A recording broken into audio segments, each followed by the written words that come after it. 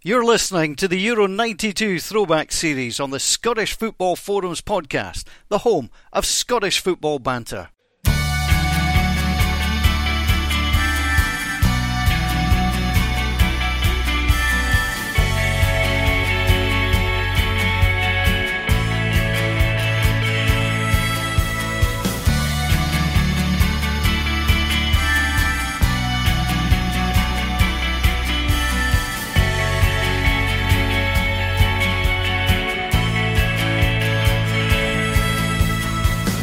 Hello and welcome to SFF Podcast with me, John Blaisdell. 30 years ago this summer, Scotland took part in the first ever European Championships at the 1992 finals in Sweden. To commemorate this, we take a look back at the Euro 92 finals with a representative from each of the 8 teams who took part in the tournament. In part 3, it's time to review the home nation's fortunes from Euro 92. First up, England striker Alan Smith goes into detail as to why England performed poorly in the tournament and how he truly felt at the reaction to that substitution where he was brought on for Gary Lineker against Sweden. Then Herald and Daily Mail sports writer Hugh MacDonald gives an insight into the Scots' first ever qualification for European Championship finals and how they performed admirably in the ultimate group of death with the world champions, European champions and the Euro 88 runners-up. So sit back and enjoy our look at the home nations at Euro 92. My mind's down and in circles. You don't know where to go. You don't know who to phone. In this part of our Euro 92 throwback, we review the fortunes of England, and I'm delighted to be joined by 13 times capped England international and current Sky Sports pundit, Alan Smith. Alan, welcome along. How are you doing? I'm very well, thank you, John. Yeah, very well. Yeah, thanks very much for coming on. And obviously, we're talking about Euro 92 because this year's the 30th anniversary.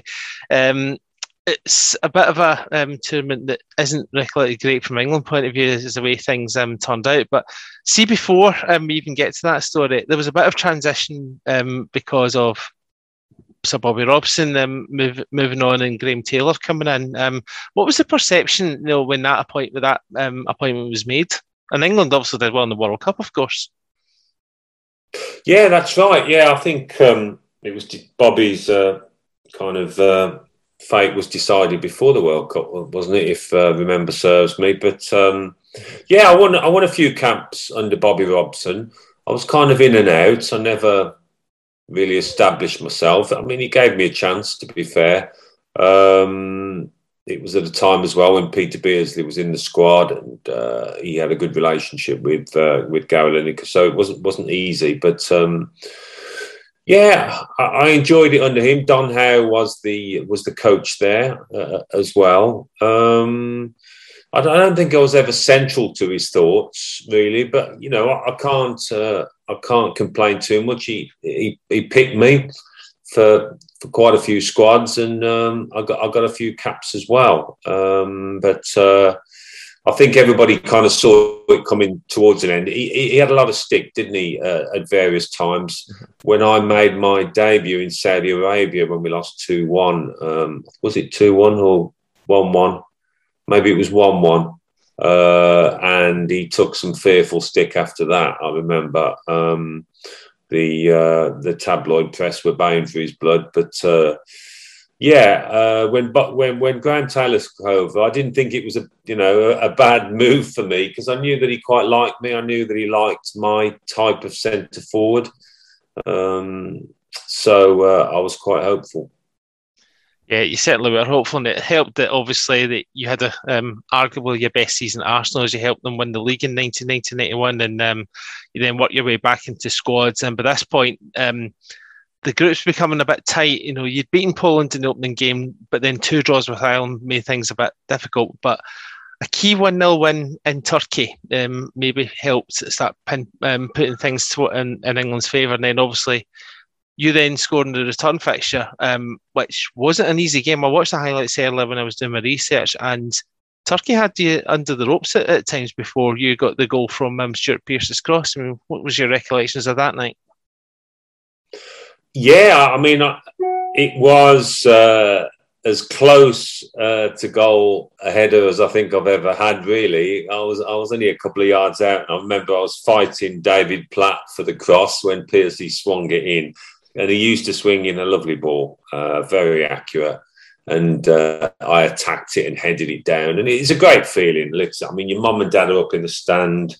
You're playing for England at Wembley, the home of football. And at the end of the match, your goal has been the decisive one. So it was a marvellous moment for me, very proud. But you're right. I mean, before, and I think especially after that second half, they took the game to us and they dominated the contest. And I do remember we got booed off the pitch at the end. So, we'd won 1-0 and we got booed off the pitch. But secretly, I'm thinking, well, I don't care. I've scored the winning goal for England at Wembley, and any footballer or Englishman will tell you that it doesn't get too much better than that. So a really proud night. You go up into the players' lounge and you see your family. It was wonderful for me. Yeah, without a doubt, and it proved to be pivotal because you pipped Ireland by a point, clinched with a draw in Poland. You came on for Andy Gray in that game to try and get you back in the game, and I remember watching the highlights, seeing Lineker scoring a pretty good goal to level. I mean, that must have been, was qualification a relief over joy, or was that a bit unfair to say? Was it still a proud moment to know that you qualified for the Euros? No, I think it's relief, isn't it? Because England are always expected to qualify, and out of that group, we were expected to do it, and we made a bit heavy weather of it. And I remember coming on, Graham Taylor nudging me in the dugout just before half time to say, "You're going on in the second half, Alan." And I missed a chance. And recollection, thinking back, I thought it was a decisive one, but then I watched the replay and I was flagged for offside, so I was quite relieved about that. It was a really good chance, and then Gary got that kind of overhead kick. So yeah, I remember celebrating at the end, but it's not like euphoria because it's one of those where, well, everyone expects us to win. You're always aware, playing for England, you're always aware of the press and sharpening their pencils if you don't do well. So there's that added pressure to perform and get the results. So when we did clinch that qualification, a bit of a relief, I think. Yeah, I think that's probably fair. But when I look at your results, I mean, England only scored 7 goals in the 6 games, which isn't a lot. And I think Taylor was starting to come under a little bit of criticism, but it didn't help the fact that Paul Gascoigne suffered a serious knee injury in the FA Cup final. How much did in terms of the tactics that Graham deployed? I mean, what was your thoughts looking back? I mean, was he too pragmatic, or was it just that the quality player, for whatever reason, like I cited Gascoigne, just not there? Yeah, I mean, I think he deployed the tactics that he did at club level for Aston Villa and Watford and whoever. He was unfortunate, Gazza wasn't there. I remember we played in Finland before the tournament and John Barnes did his Achilles, I think it was. But he'd ousted Peter Beardsley and Chris Waddle, some technically gifted players that had served England well. So Graham chose which path to go down. But it's fair to say that it wasn't probably the most gifted or exciting squad to leave these shores for a major tournament, because of those reasons. Gazza was always the ace in the pack, wasn't he? Somebody that could produce something out of nothing. And I'm sure he'd have been a big part of that squad. But, we left. I remember flying off, actually, and it was a late shout that Mark Wright, the centre-half, he wasn't fit. He'd stayed up in Liverpool and Graham Taylor wasn't all that aware of it when we were on the coach getting ready to go to the terminal at Heathrow, and it was kind of a last-minute thing. And it had that slight air of chaos about it. Maybe we didn't go to the tournament expecting too much because of the strength of that squad. Yeah, and in terms of the draw itself, I mean, you were given the host nation in Sweden. You were given a France side who'd won 8 out of 8 qualifiers, and then a Yugoslavia team who had some pretty good players, and from a lot of them from the Red Star side that won the European Cup the year before. But then Yugoslavia obviously were thrown out 2 weeks before tournament, and then Denmark come in. When you think about the draw, what was the expectation? Was the expectation just to get through, or was there a belief that you at that point that you could get to the final? I don't know about get to the final. I mean, I say we didn't go with great expectations, but you look at the group, and as you say, Denmark, late entrance, so you're not expecting too much from them, are you? Quite naturally, they couldn't manage to qualify through the normal route. Obviously, Sweden, the host nation, that was always going to be tough, and France. I mean, it's not an easy group, but you're hoping that you can squeeze through.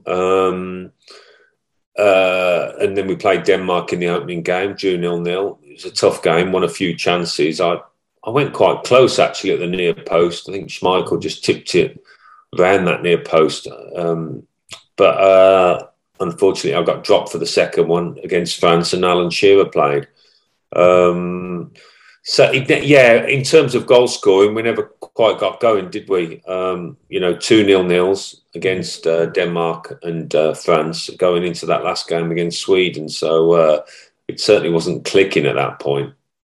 No, it definitely wasn't. You say you had a hard group. Think of what we had. We had the world champions, European champions, and the side that reached the Euro final in '88 in the same group. So I'd have rather swapped, but then our story isn't as good without that, to be fair. So no, it was all good. So you mentioned the Denmark in the opening game. Did you underestimate Denmark? In all seriousness, it wasn't a good game, and Denmark were the closest. Your future teammate John Jensen was the closest hitting the post in that one. Yeah, that's right. Yeah. I mean, listen, they had some good players. Obviously, Peter Schmeichel in goal and all sorts. Some very experienced defenders as well. I didn't really know too much about John Jensen at the time, but he had one or two decent chances. He never had too many of those against Arsenal, for Arsenal rather, until he got his goal. But coming out of the game, you're thinking 0-0. Well, it's the opening game; you don't want to lose it. And we thought, well, okay, we'll build on that. Whether we underestimated them, I don't know. I suppose maybe subconsciously, because they weren't automatic qualifiers. We thought they can't be all that. But yeah, it was a tough game. We didn't get many chances. Yeah, and then as you mentioned, you were dropped for a young Alan Shearer for the France game. I was speaking to a French journalist about this one. It was an uneventful game. The only thing of note was the Stuart Pearce free kick that hits the underside of the bar and comes out. Other than that, there was nothing in this game at all. In terms of being dropped, how hard was that for you, or was it just one of these things that there's a 20-man squad, you've just got to go on with it?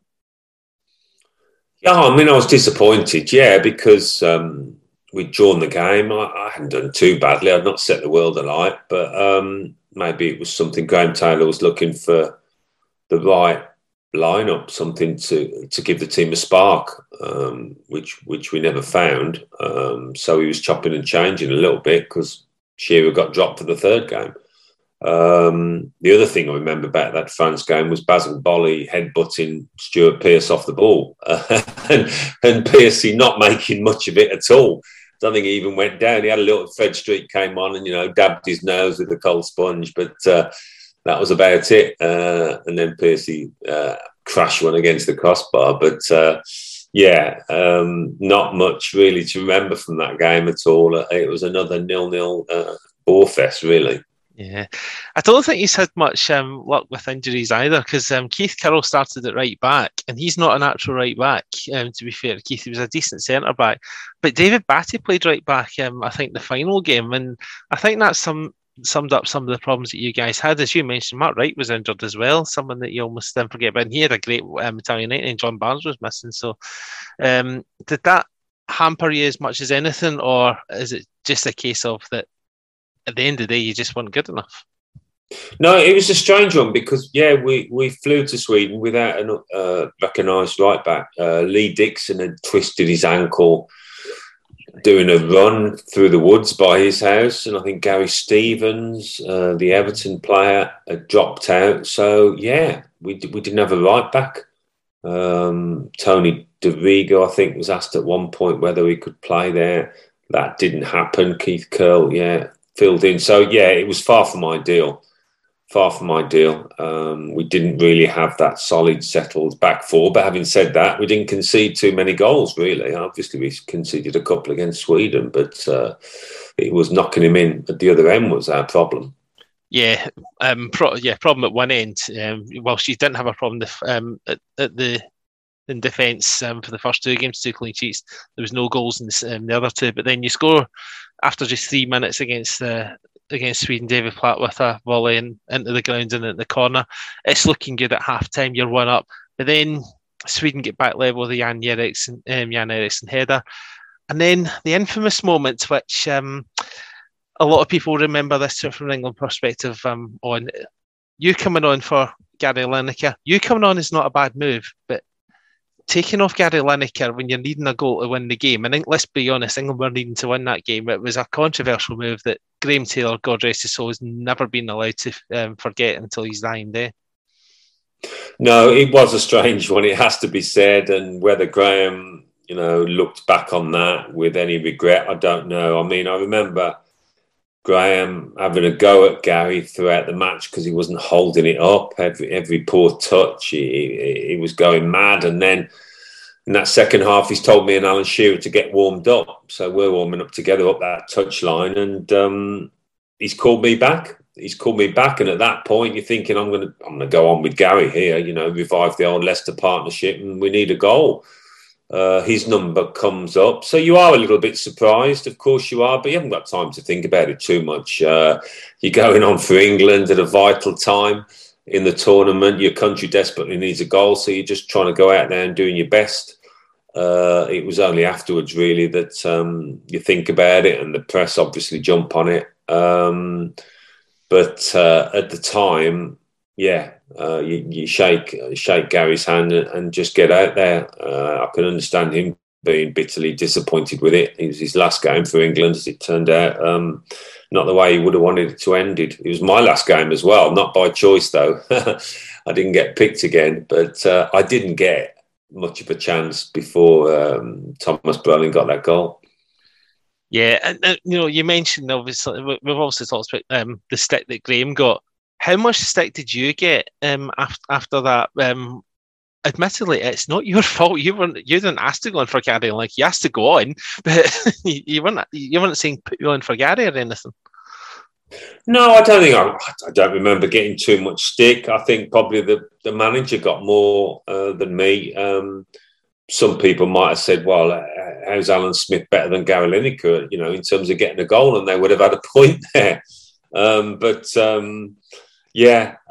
It was just something as a footballer.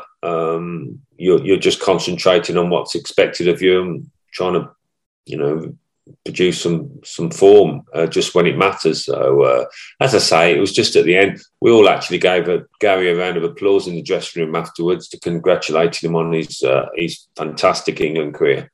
It was a pretty solemn dressing room. Apart from that, Graham Taylor said a few words, not too much, nothing much he could say, and we're flying home the next day. So it really did end with a whimper, that tournament. Yeah, and do you think the stick that Taylor got was over the top? Things like putting his head on the turn up, that kind of thing. It's got really personal, I think, at times from an outside looking in. Yeah, it did get personal. Yeah. I suppose he's not been the first person to receive it, but it's not nice at all. During tournaments, the whole country is focused, isn't it, on the team doing well, and when it goes pear shaped like that, they want to scapegoat. The press do, and Graham's the obvious man for it. I think he was a manager that was always under a little bit of pressure. Many people thought, is he the right man for the job? Is his style of football suited to the international game? It wasn't nice to see, really. We all, got off that plane at Luton Airport and couldn't wait to get away from football for a few weeks, go on holiday, and forget about it.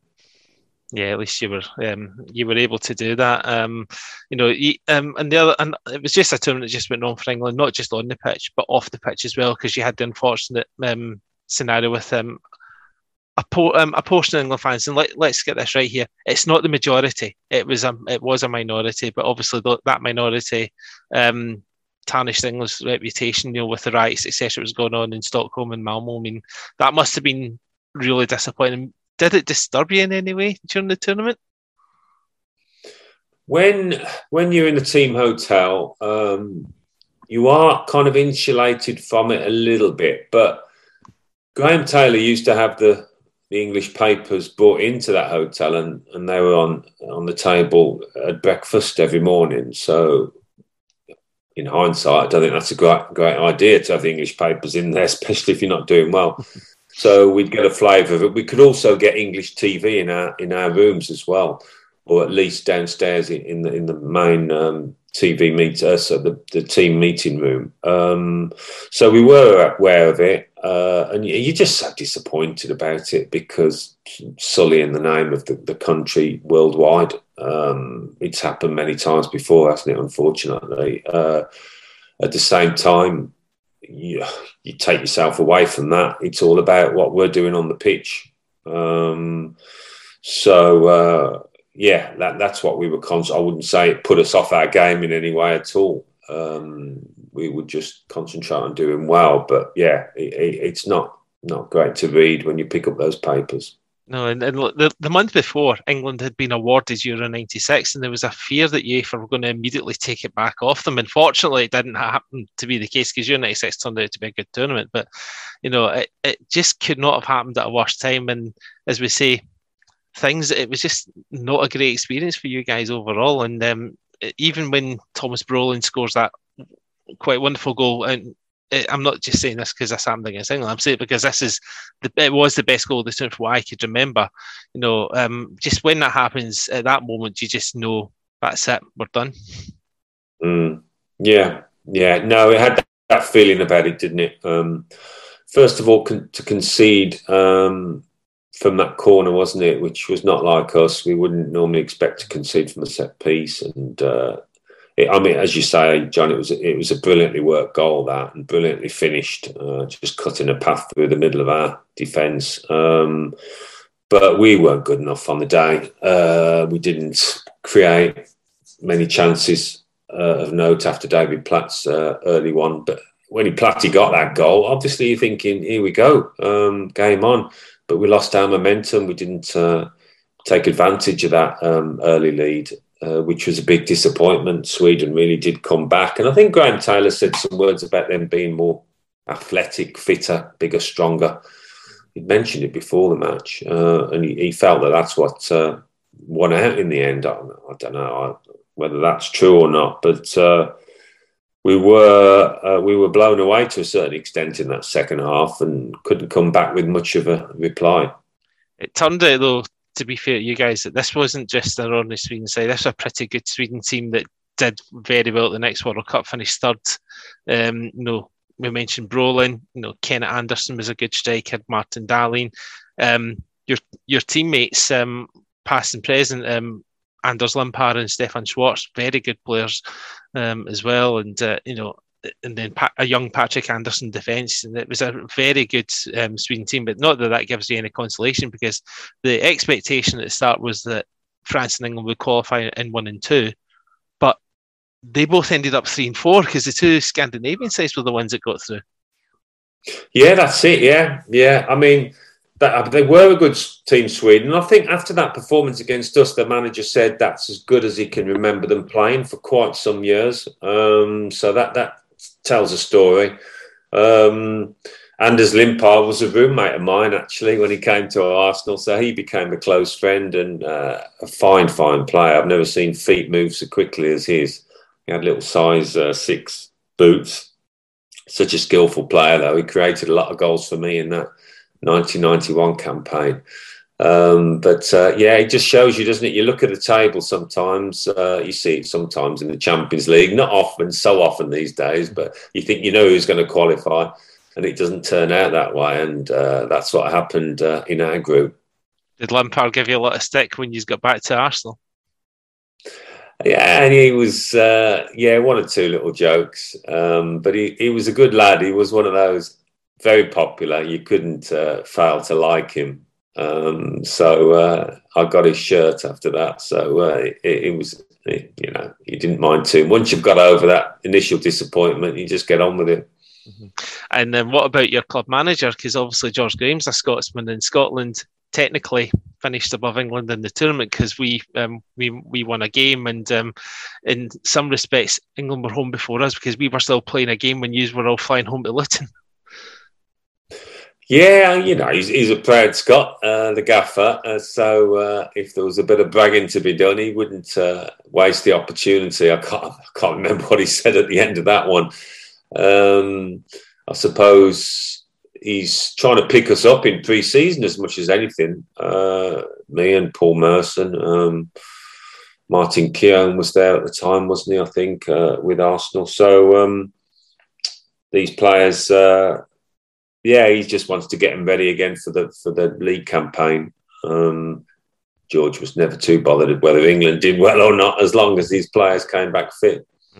Yeah, fair enough. And when you look back 30 years on from your 92, it obviously turned out to be the only major tournament you played at with England or made a squad with England.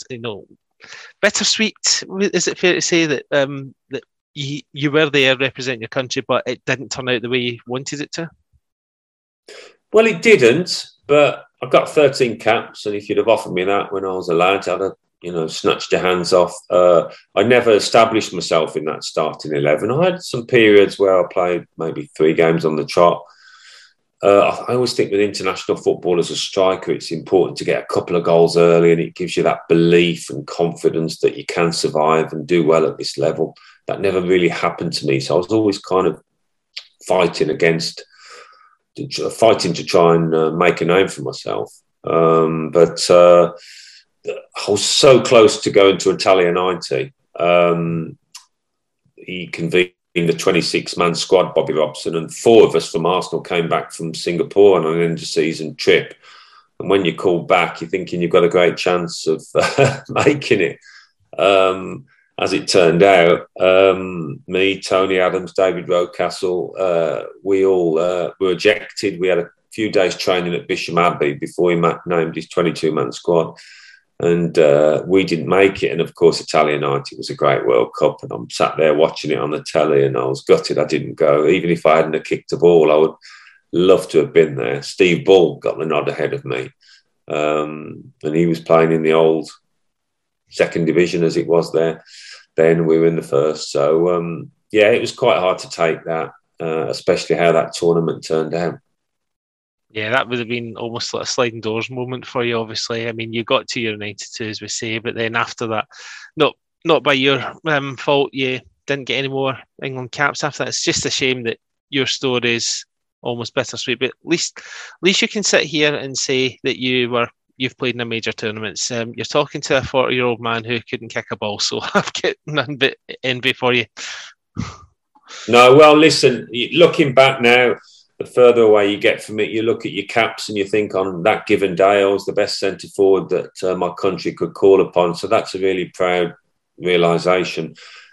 Playing centre forward for your country is a big, big deal. So I take great pride in that. Yeah, I'd love to have got 50 or 60 caps, but it didn't quite happen. But nevertheless, I enjoyed every meet up with the squad, whether I played or not. There were quite a few where I didn't get a game, but I just loved being a part of it. Yes, there was pressure. You felt that. Maybe that inhibited you sometimes. You didn't reach your club level type form, but to be involved with England was fantastic. Excellent. And we'll just end by talking briefly about the current squad. They also reached the final last time in the Euros, did extremely well. And they've got they're guaranteed in the World Cup, obviously. I know as we record, the draw hasn't been made, etc. Hopefully Scotland join them. What chances do you think England have of winning the World Cup? Because that's got to be the aim, having been fourth at the last World Cup and reaching a Euros final. They've got to be looking at certainly minimum semi-final. They've got a good enough squad. Yeah, they've certainly got a good enough squad, and they are in that category now where you're looking at the final four. in the way that Germany have been, Italy, Brazil, and that's down to the quality that we've got. You expect it now, which is a great thing. We've reached a semi, we've reached a final. It's taking that final step. Why not in Qatar? It's at a point in the season where your players aren't going to be tired. They should be at peak fitness. Hopefully, Gareth Southgate can pick a full squad, the one that he wants. Who knows? It would be a real shame. We talked about the golden generation, didn't we, 10, 15, 20 years ago, whatever it was, and nothing too much came of that. So it would be a real shame if we couldn't pick up any silverware with this group of players. They're still very young, so that bodes well. And let's just hope over whether it's not in November, whether it's over the next few years, that they can finally clinch a bit of silverware on the international stage. And that would be most Scotsmen's nightmare. So we'll wait. Yeah. I thought you'd be pleased first. I'm shocked. It's a sporting thing, Alan. Nothing more than that. Listen, we'll hope that we're there with you anyway. We'll just need to wait and see how things go. But listen, thank you very much for your time on looking back at Euro 92. Pleasure. Thank you, John. When you go out of Friday, it's on and it's Sunday. Before you know it, you go at home and it's Monday. You never overdosed. You went for one or two and it's on stay a few. Then you look at your phone and you know you should be up. Your mates comatose. This Euro 92 throwback series is sponsored by Supernova Terracewear, an independent Scottish terrace and leisure wear company. They sell a great range of products including t-shirts, hoodies, hats, scarves and more. Also, they have a great range of new products coming soon, including jackets. As a special for this series, they're offering listeners 10% off using the code Euro92 in capitals. So please visit supernovaterracewear.com to take advantage of this great offer. We'd like to thank Supernova Terracewear for their continued support of Scottish Football Forums podcast. In this part of our Euro 92 throwback, we review the performances of tournament debutant Scotland. And joining me is one of our leading football writers, Hugh McDonald. Hugh, welcome along. How are you? I'm very well, thank you, John. Very well. And you're well too, I hope? Yeah, definitely. Obviously, been enjoying this throwback series as part of the build up to the launch of my book. I'll get that out right now for the listeners. So, but no, it's all good at mine. So, yeah, as we've discussed before, because you've obviously spoken to me very kindly for the book. Scotland went into the Euro 92 qualifying campaign on the back of a pretty disappointing World Cup, especially the Costa Rica defeat, and there was a bit of apathy when they came back. You know, what was your recollections from that time? Yeah, I agree with that. I think there was a bit of disillusion. Isn't it wonderful to think that disillusion amounts to coming back from a World Cup finals? But anyway, that's the way it was in those days. Yeah, there was a bit of disillusion about the thing. There was a bit of we should have perhaps done better. Like everything, I think, when you look back in history, I think we overestimate what our prowess was and tend to over-dramatise the defeats that we have. The defeats. It's like you can go back anyway. You go back to '78. The defeat by Peru looks like a national disgrace instead of, a very reasonable outcome. Costa Rica was looked upon as another national disgrace. But when you look back on it again, it doesn't, should it surprise us? Not really. But yeah, there was a feeling of, remember, this was a period of, when we had, I would say, world-class players, certainly those on the fringes of world-class, and a very deep squad with a lot of players playing in the top league in England. So, there was a feeling we could have done better.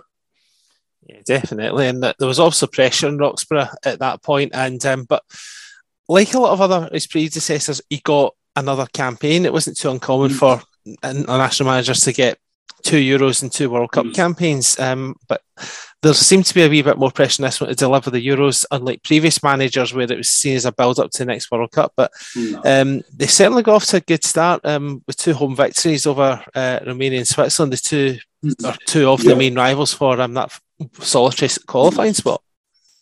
Yeah, I mean, it was one of those tough groups where, apart from San Marino, the group, as they say in cricketing terms, batted well down, and, there was two really important victories, I think, taking Romania out of, not completely the equation, but taking Romania out at Hampden was a good result, a narrow result, as I remember as well, 2-1. So that was important. That was important. I think it is important, to get that good start, to get on the front foot. Switzerland comes along again, and we beat Switzerland 2-1 as well. Narrow victories, but important victories. Yeah, they definitely were, and then came a couple of difficult games with Bulgaria. A lot of us Scots tend to focus only on the Kostadinov goal that possibly shouldn't have been at Hampden. It denied us maximum points in that game. But when I look back at the Bulgaria away game, they had a perfectly good goal disallowed in that match. So maybe it evened out a bit, and maybe 2 draws on the balance were fair because they dominated the home game. We probably dominated our home game. Yeah, and I think coming out of that double header all square was probably what was deserved. I mean, that Bulgaria team are an excellent team, really good individuals in the team. And I for one felt then, I always remember then feeling that, okay, the last minute goal at Hampden is terribly disappointing, but on reflection, coming out all square in the tie, as it were, wasn't the worst result. It proved to be decent points as it ends up in the shake of things, but there was no more decent point than what was earned in Switzerland. Hostile atmosphere, 2-0 down at half time.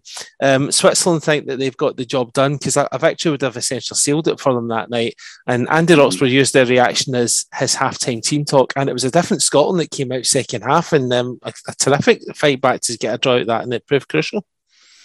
Yeah, I mean, that was an odd game, as I recall, because I think you've summed it up pretty accurately there. That first half was, one-way traffic. I always remember, again, you remember how good, I mean, Switzerland have come back again. To be a really top-class nation. We know at the moment they edged out Italy in the group, and that had horrible consequences for the Italians. But Switzerland were a good team then, and Stefan Chapuzat, who scored in that game, was an excellent player, and we needed everything we had to get back into that game. I think there was another, McCoist had a very good qualifying campaign, I felt, not just in goals, but in playing. And then Gordon Jury and Ali McCoist gave us a really important draw. I mean, it actually clawed us back into a qualification, I wouldn't say certainty, but a place where, that we could look at and say, well, that was the result. If you had to put down one result or 145 minutes that got us there, I think the second half in Bern would be the 45 minutes for me. Yeah, I think most Scotland fans would share that sentiment. Although when it was officially confirmed, Scotland weren't even playing. Andy Roxburgh was probably the only man that, in Sofia that was cheering because Bulgaria and Romania drew. You wouldn't get that nowadays, a scenario where the whole group depended on one game elsewhere. Yeah, I know. I mean, you just have to look at the final table to see how tight it was, to go through. And rightly tight, because the way we talked about this before was, this was a very tight qualification process. There was 8 teams for the Euros, and it's a very, very tight qualification process for that. 2 groups of 4 for the finals. I mean, we're going up to 24 at the last count. So, tight group. I thought very impressive campaign. Okay, a couple of bloopers along the way, losing in Romania, possibly losing the last goal against Bulgaria, but generally, solid performances all the way through. Yeah, against three sides who went on to do extremely well at the next World Cup. Exactly. So I think it just shows, and there was genuine world-class talent in the likes of Hadji and Stoichkov, and Chapuisat that as well, who was a Champions League winner with Dortmund. So they certainly did well. So we've discussed before about the media reaction. It was obviously a big thing that Scotland qualified for Euros for the first time, but probably didn't get the coverage that you would imagine now. It didn't get like a double face spread back and front page stuff like the Serbia result got, obviously. Yeah, but everything's in context, of course. And the context of Serbia is a generation of Scotland fans who've not seen Scotland, at finals. So the Serbian result, has to be put in that context, that this was the end of a drought. What you remember about, we didn't have a glorious history in the Euros, but we'd been qualifying regularly for World Cups in 1974, I think there would probably be an expectation that it was our due to qualify for the Euros, but again, I point out, there's only 8 teams there, and the more you look back on it, the more, and you look at the 8 teams as well, and the quality of the 8 teams, the more it stands out as an extraordinary achievement. Absolutely, and you talk about the quality of teams. Well, we couldn't have asked for a harder quality in draw. The world champions in Holland, the European world champions in Germany, who obviously unified from West and East before, and then you've got the small matter of the CIS, who were Soviet Union before the breakup, and they were allowed to participate as CIS in that tournament, who'd been the Euro runners-up 4 years earlier. I mean, when you look at that draw and you look at, you just think, let's just do what we can. Well, yeah, once you're in there, it's like one of those, we know as well, it was almost like, I suppose in a way, the birth of the Tartan Army is certainly in terms of, in terms of bonhomie and going for laughs and giggles rather than, going to win it or going to, I think Sweden was a sort of seismic change in that, where Scottish fans became almost the darlings of tournaments, or wanted to become the darlings of tournaments. I think part of that was going to the tournament really, with little expectation of getting out of that group.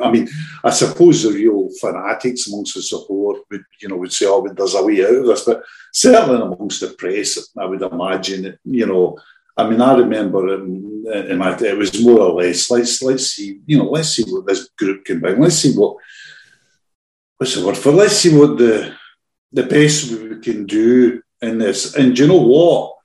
We actually did pretty damn well. Again, it was, what was the expression I would use? At the time, there was ultimate disappointment, and so there should be if you go out a tournament, before getting the knockout stage. I think, that there should be that. I agree with that. But again, in hindsight, if you look at the teams, if you look at who we played and how we played, I think it was more than commendable. I really think it was more than commendable. I don't think there was, what's the word for it? I don't think there was one match which you could have said, in the great Scottish tradition, that we snatched defeat from the jaws of victory. I don't think there was that. I don't think there was one match where we let ourselves down in any way. The 2 games we lost were beaten by really good teams, and we were beaten narrowly by really good teams. So, it was, for that reason, when you look back at, say, 78, where Scotland come back in ignominy, again, I think over-dramatised. This wasn't like that, John. This was a tournament where we actually did very well. Yeah, there wasn't a glorious failure novel to this because we were out after 2 games at the end of the day without scoring a goal. But you put it in context that we didn't have a genuine world-class player. You maybe had people in the periphery, like Sir Richard Gough was a top-class player in his day. Andy Gorham in his day was a top-class goalkeeper. You wouldn't have said at that time that they were genuine world-class coming up against world-class like Koeman and Bergkamp and Klinsmann and Van Basten and all these kind of players. I think so, and it's interesting to say about world class. I would have said, Gorham ended up being world class, especially I would say in 92, 93. He had that terrific season with Rangers in the Champions League in particular. But I agree with you, he wasn't quite there at the time. So we had very good players, though. I mean, I think, I don't think we were short on very good players. With a good team strategy, I feel, good, considering what happened later, we know that Gough fell out with Roxburgh, calamitously later. But at the time, I think we were filled with, really top-notch players. But I agree with you, not of the very highest level, no. Yeah, I'm doing. It's almost feeling like I'm doing a disservice because it was a talented squad. To say it was full of winners because you had a Rangers team that season won the double. You had Maurice Malpass had played in the UEFA Cup final with Dundee United only 5 years earlier. Stuart McKimmon had been a title winner with Aberdeen before, and then you had like Sir Brian McClair and. I think Gordon Strachan missed it because of injury, but Gary McAllister was a title winner that season with Leeds United. And McStay was a much under. It still is for some reason much underrated player. Certainly, I know not among screening wives. There's always a feeling about Paul's career that if he'd have went elsewhere, he would have prospered, and I think he would have, obviously, because he was a top class player. But he did. I mean, he did so well at Celtic as well. I mean, he was literally mainstay of that team from a very young age. There was. I mean, when we're saying what we're talking about players, we're talking about the very elite player. We are talking about the Klinsmanns, etc. But there was Scotland team was full of technically good players. A technically good side. No position, sometimes an international selection, particularly for teams of 5 million population, you can get situations where you're left really short in certain positions. I don't think there was a case for that. I mean, I think we had pretty good options all the way through the team. So, yeah, a strong team. And I think as well, one of the stories of the tournament, we had a manager or a head coach that was ahead of his time. And, the Gough debate and argument comes later. But everything that Roxburgh was doing then, where people might be raising the odd eyebrow or might be slightly disdainful of, is really sort of basic practice now. I can safely say that having spoken to Richard for the book, and although there was that fallout, he still speaks very highly of Andy Roxburgh, despite some things that's wrong. And I think it shows as well how much respect Andy had for Richard as a player, that he named him as his captain, despite some high-profile fallouts. I think the Switzerland game was actually one of them as well. It was, it was. But he still named him his captain for the tournament. Yep, the Switzerland game had brought up such a huge amount of controversy on the back, just because of the dramatic nature of the game as well, and the way the goals were scored. But yeah, I mean, I think Roxburgh was very, very good. I know Roxburgh's very clever. I mean, Andy Roxburgh probably intellectually one of the most intelligent coaches in European football, certainly at that time. He was also a former head teacher, as well as being a footballer player. So he knew how to manage situations. And I think he very cleverly, he very adroitly sort of managed the golf situation, because he knew how important golf was to the team and to his hopes. And quite correctly, he came up with a strategy to keep everybody on board. But I think, one of we both know that, what are we now? Goodness gracious, decades on, or 30 years on from it, and he's still working as a technical director, still advising people on how football academies and clubs and training and infrastructure and protocols should all be set up. He's a substantial figure in Scottish football, Andy Roxburgh. Yeah, doesn't always get the credit he deserves, but certainly in this tournament he gets this without doubt his finest hour. Before I even talk about the games, one thing that he certainly got right was the squad harmony. I mean, a lot of them played together. I mean, there's 15 Scottish-based players and 5 English-based, so that tells you a lot about the close-knitness. But he had 5 weeks with the players before the tournament, and he took them to America. But even there was lots from what he was doing in America, but even back home, he took them to Dunkeld and made sure there was plenty to do, like golf and clay pigeon shooting and even fishing and things like that. And you think about the modern day where everyone's on their phones. He made he had that balance between training hard but also giving them that relaxation time as well. Well, I think you really had to. You had to really be like that. I mean, because one of the there's a different culture now, John. I was talking to Sean Maloney about the Belgian culture when he was working with Belgium at tournaments, and he was making the point that there was no real management of players' downtime. There had to be nothing. I mean, players would automatically, the elite players, Witsel, Lukaku, Hazard, these guys would all go, and if there was any time like a flight delay or something like that, they would sit and they'd be looking at their clips, they'd be looking at their personal clips, looking at training.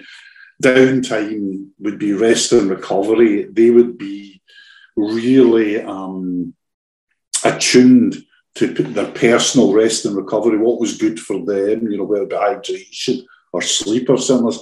30 years ago, and a bit more, it wasn't like that. I mean, a lot of rest and recuperation had to do with, going out for a few pints. And, the guy, Scotland, you hear it all the time, about, Scotland players, because it was a culture, saying on the coach, after a game or 3 days before, it was all right for a couple of pints to, come out and, have a couple of pints in now.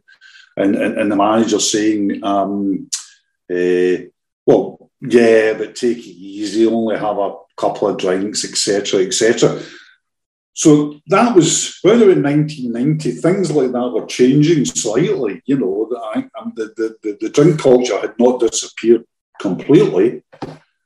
Well, I think there was a feeling in by management that it should disappear completely, but they were dealing with reality, they were dealing with what, I mean, if you'd asked Andy Roxburgh in 1990, what would he really want from his team in terms of rest and recuperation, he was wise enough to know, well, no, I don't want him to go out, I want him to sit, I want him to be massaged. But he had to manage the competing cultures of the time and expectations of the players. And I think he did really, really well. I mean, I think he managed that sort of dichotomy really well. He managed the expectations. It managed to try and make it fun for the players, while the expectation lay upon them, because there's no gimmies. I mean, they're going to this game and we know who they're playing. They're playing the Netherlands, they're playing Germany, and they're playing basically Greater Russia. So there's no gimmies. There's, I mean, you just have to look at, again, we only touched on this earlier, but I mean, if we touch on the German squad, I just had a kick at it there, and I mean, you're talking about Reuter, Bremer, Kohler, Buchwald, Moeller, Hassler, Voller, Dahl, Riedler, Kotka, Tom. I mean, just going on and on. I mean, I could go on and on. There's others. Netherlands, you're talking about Koeman, Danny Blind, Wouters, Bergkamp, Rijkaard, Van Basten, Hullet, John Van Schip. I mean, come on. I mean, this is De Boers. This is really the very highest end. And Andy would know. Andy would he would know their inside leg measurement. Never mind how good our players were. The size of the challenge was in front of them, and it was just about getting the players not only prepared, but getting them on side and getting them all working together as a team. Yeah, definitely, and they certainly worked hard in that game against Netherlands. I mean, I would say we weren't unlucky not to win the game. I think, but I think possibly unlucky not to get a draw. I mean, we put a lot of effort in the game. Dave McPherson has our one really big chance in the first half. You don't want that fall into his left foot. No disrespect, he's a good tournament, but one moment of quality from the Dutch, featuring 3 Milan players and then an emerging Dennis Bergkamp, and they take the 2 points. That's what happens, isn't it? That's what happens. I mean, that's what good players do. That's what in tight games. I mean, the amount of difference in these games. These games are. I mean, there's so many cliches to go about, but a lot of the cliches are cliches because they're correct, to speak to the truth, and that quality. That's what not only wins you matches, but can win you tournaments as well. And I mean, that Dutch team.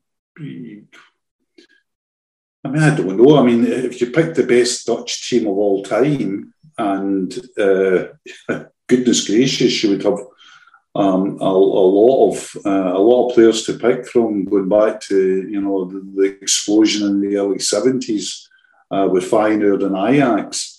You're talking about 5 or 6 of that Dutch team, being in a greatest Dutch team of all time, and I'm talking about before and after. I mean, I don't know how you can pick a greatest Dutch team of all time, for example, and leave out, Rijkaard, Van Basten, Bergkamp. I mean, so this is a top class team. Yeah, definitely, and arguably should have gone on to win it, but they obviously blew it against Denmark in the semi-final. But Germany obviously was next up. Now, this is where we were good but unlucky, because we had 17 shots to their 15. I think we had 9 shots on target to their 3.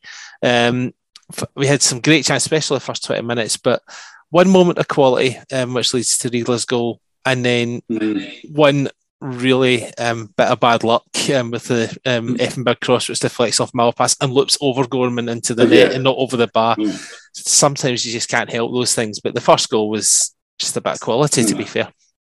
Absolutely, and Riedler, of course, Riedler goes on to be a Champions League final goal scorer. We know how his career pans out and scoring big goals and big matches, and that was a very German goal, dynamic, technically astute, emphatic finish. We can sob a little at the deflection, but I'm afraid the first goal was just about class, and again we go back to that point. I mean, if you look at the German squad again, while we were talking about the great German teams and the great. Germany's got a much more storied history than the Netherlands, in that Germany won the World Cup in 1954, but there's enough of that German squad to be in it. I mean, I think Bremer, Kohler, arguably Eltner as well in goal. He was a super keeper. Yeah, and Eltner. They would be contenders for a best ever. German team. There would certainly be and the others round about them. But Effenberg and Klinsmann and Sammer, goodness gracious, just go on. So powerful team, athletic, technically astute, winners as well. Players not only who were winners, but would go on to do great things in their career as well. So again, John, not much getting the violins or out over that one either when you think about it.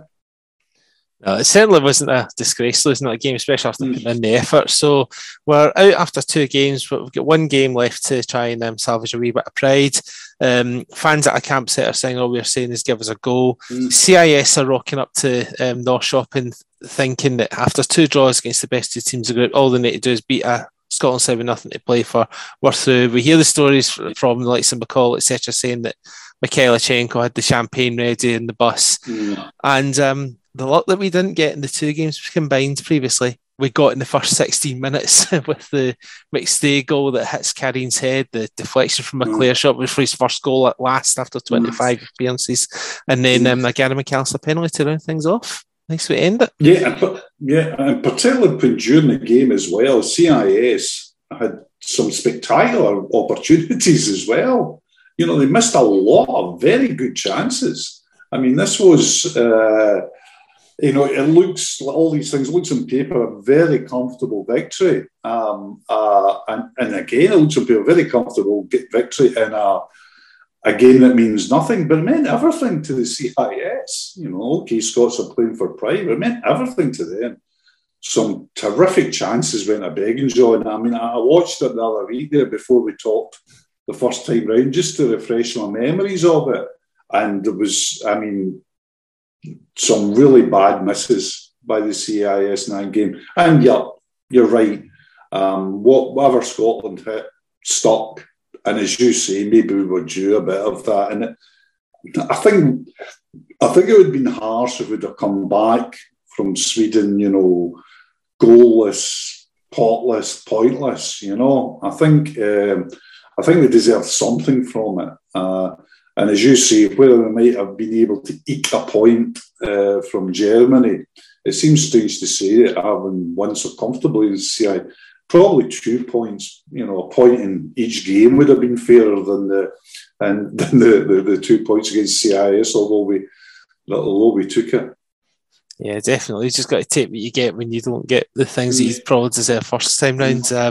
And obviously, the result meant that although we were out, technically we were 5th in the tournament. So in some roundabout way, Scotland were the 5th best team in Europe.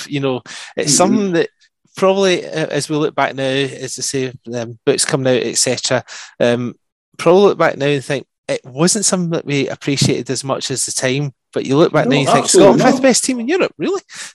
Absolutely. I mean, even if they'd had a disastrous campaign and ended up, thrashing every game, ended up 8th best in Europe, my goodness, would they take that? So 5th best in Europe, the best of the non-qualifiers. And again, looking at our squad, not a Scotland squad where a man of my age would go and say, if you're talking about, say the 10 best Scottish players of all time, how many of that squad would get in the best 10? I don't think, probably none of them. I mean, if you're talking about the best 10 of all time, you're talking about Dalglish, Souness, Mackay, Johnston, Baxter, Law. So that's us up to 6. Law, Hughie Gallagher, probably in there as well, going back to real old times. So you're up to 7 that, throw. So you're talking about the best players in that team, as we talked about earlier, being Richard Gough, who would not be far away from that elite top 10, but he wouldn't be in it. Paul McStay, again the same. Ali McCoist, again the same, would be, wouldn't be in that elite top 10. What I'm talking about is, going to, and the other players are talking, 74, for example, we go to our first World Cup and we've got Johnston, okay, a depleted Law, but we've got Johnston, Law and McGrain and Bremner, who I would say were all world-class players. I think you could throw others in, but therefore, 78, you're talking about Souness, Dalglish, being world-class players, I think, without a doubt. So, even 82, Dalglish and Souness are still there again. Hansen's added to that. I'm belaboring the point, but what I'm trying to make out is that we had far better, stellar players than what appeared in the 92 squad.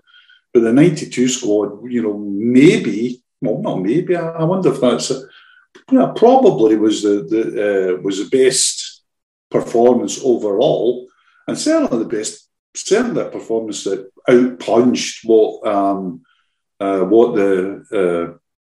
we had in the armoury, shall we say. Yeah, definitely. I think it's a campaign that, although we didn't reach the semi-finals, it was a campaign that we can look back on a lot of fondness. There wasn't any controversy with the players. There was certainly none from the fans. And you had a team that performed admirably on and off the pitch. So just to round this off, because we've actually went over the half-hour allocated time, as usual. How would you sum up Euro 92?